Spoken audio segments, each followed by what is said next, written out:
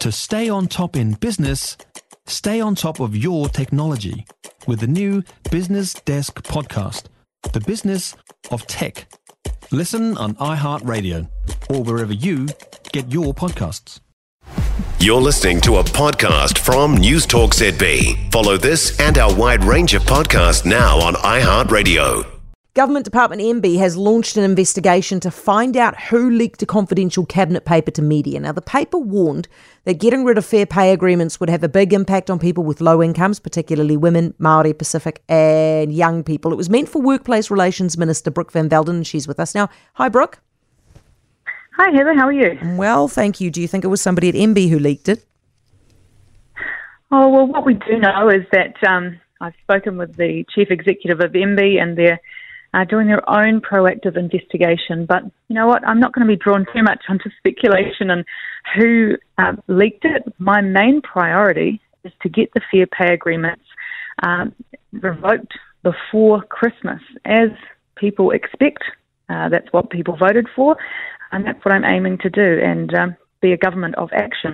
Of course, it is disappointing that we've had a leaked cabinet paper, but you know what? We're a government with a mandate and we're going to keep on doing it. Are you at all worried that the public service are out to get you on day 7 in the job? Oh, look, for me, it's really clear that there are going to be people who are, of course, going to feel slightly threatened, I suspect, within the public service. But my main focus is making sure that we do have a public service that works for the government of the day.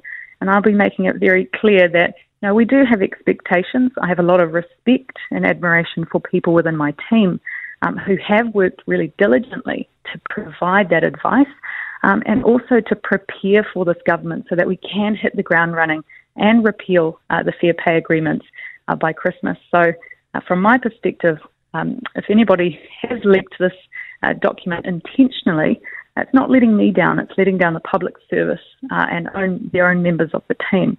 But for me, it doesn't change anything. I'll be still taking more advice to Cabinet and also planning to continue to repeal the fair pay agreements by Christmas. The unions say they weren't consulted about this before you did it. Did you consult them?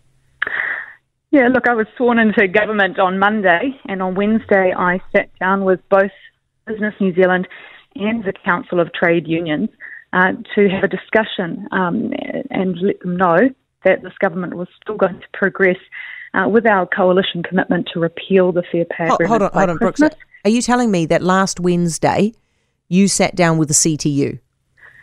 That's right. To discuss FPAs? Correct. Was it Richard Wagstaff? It was. Who then went on News Hub last night with the line that you didn't consult with him. What did you think when you saw that? Look, I was disappointed. I reached out in good faith out of respect and fairness because I wanted to acknowledge the work that both Business New Zealand and the Council of Trade Unions had done in the previous government with the fair pay agreement legislation, to let them know what the plans for this government were and to establish a good working relationship.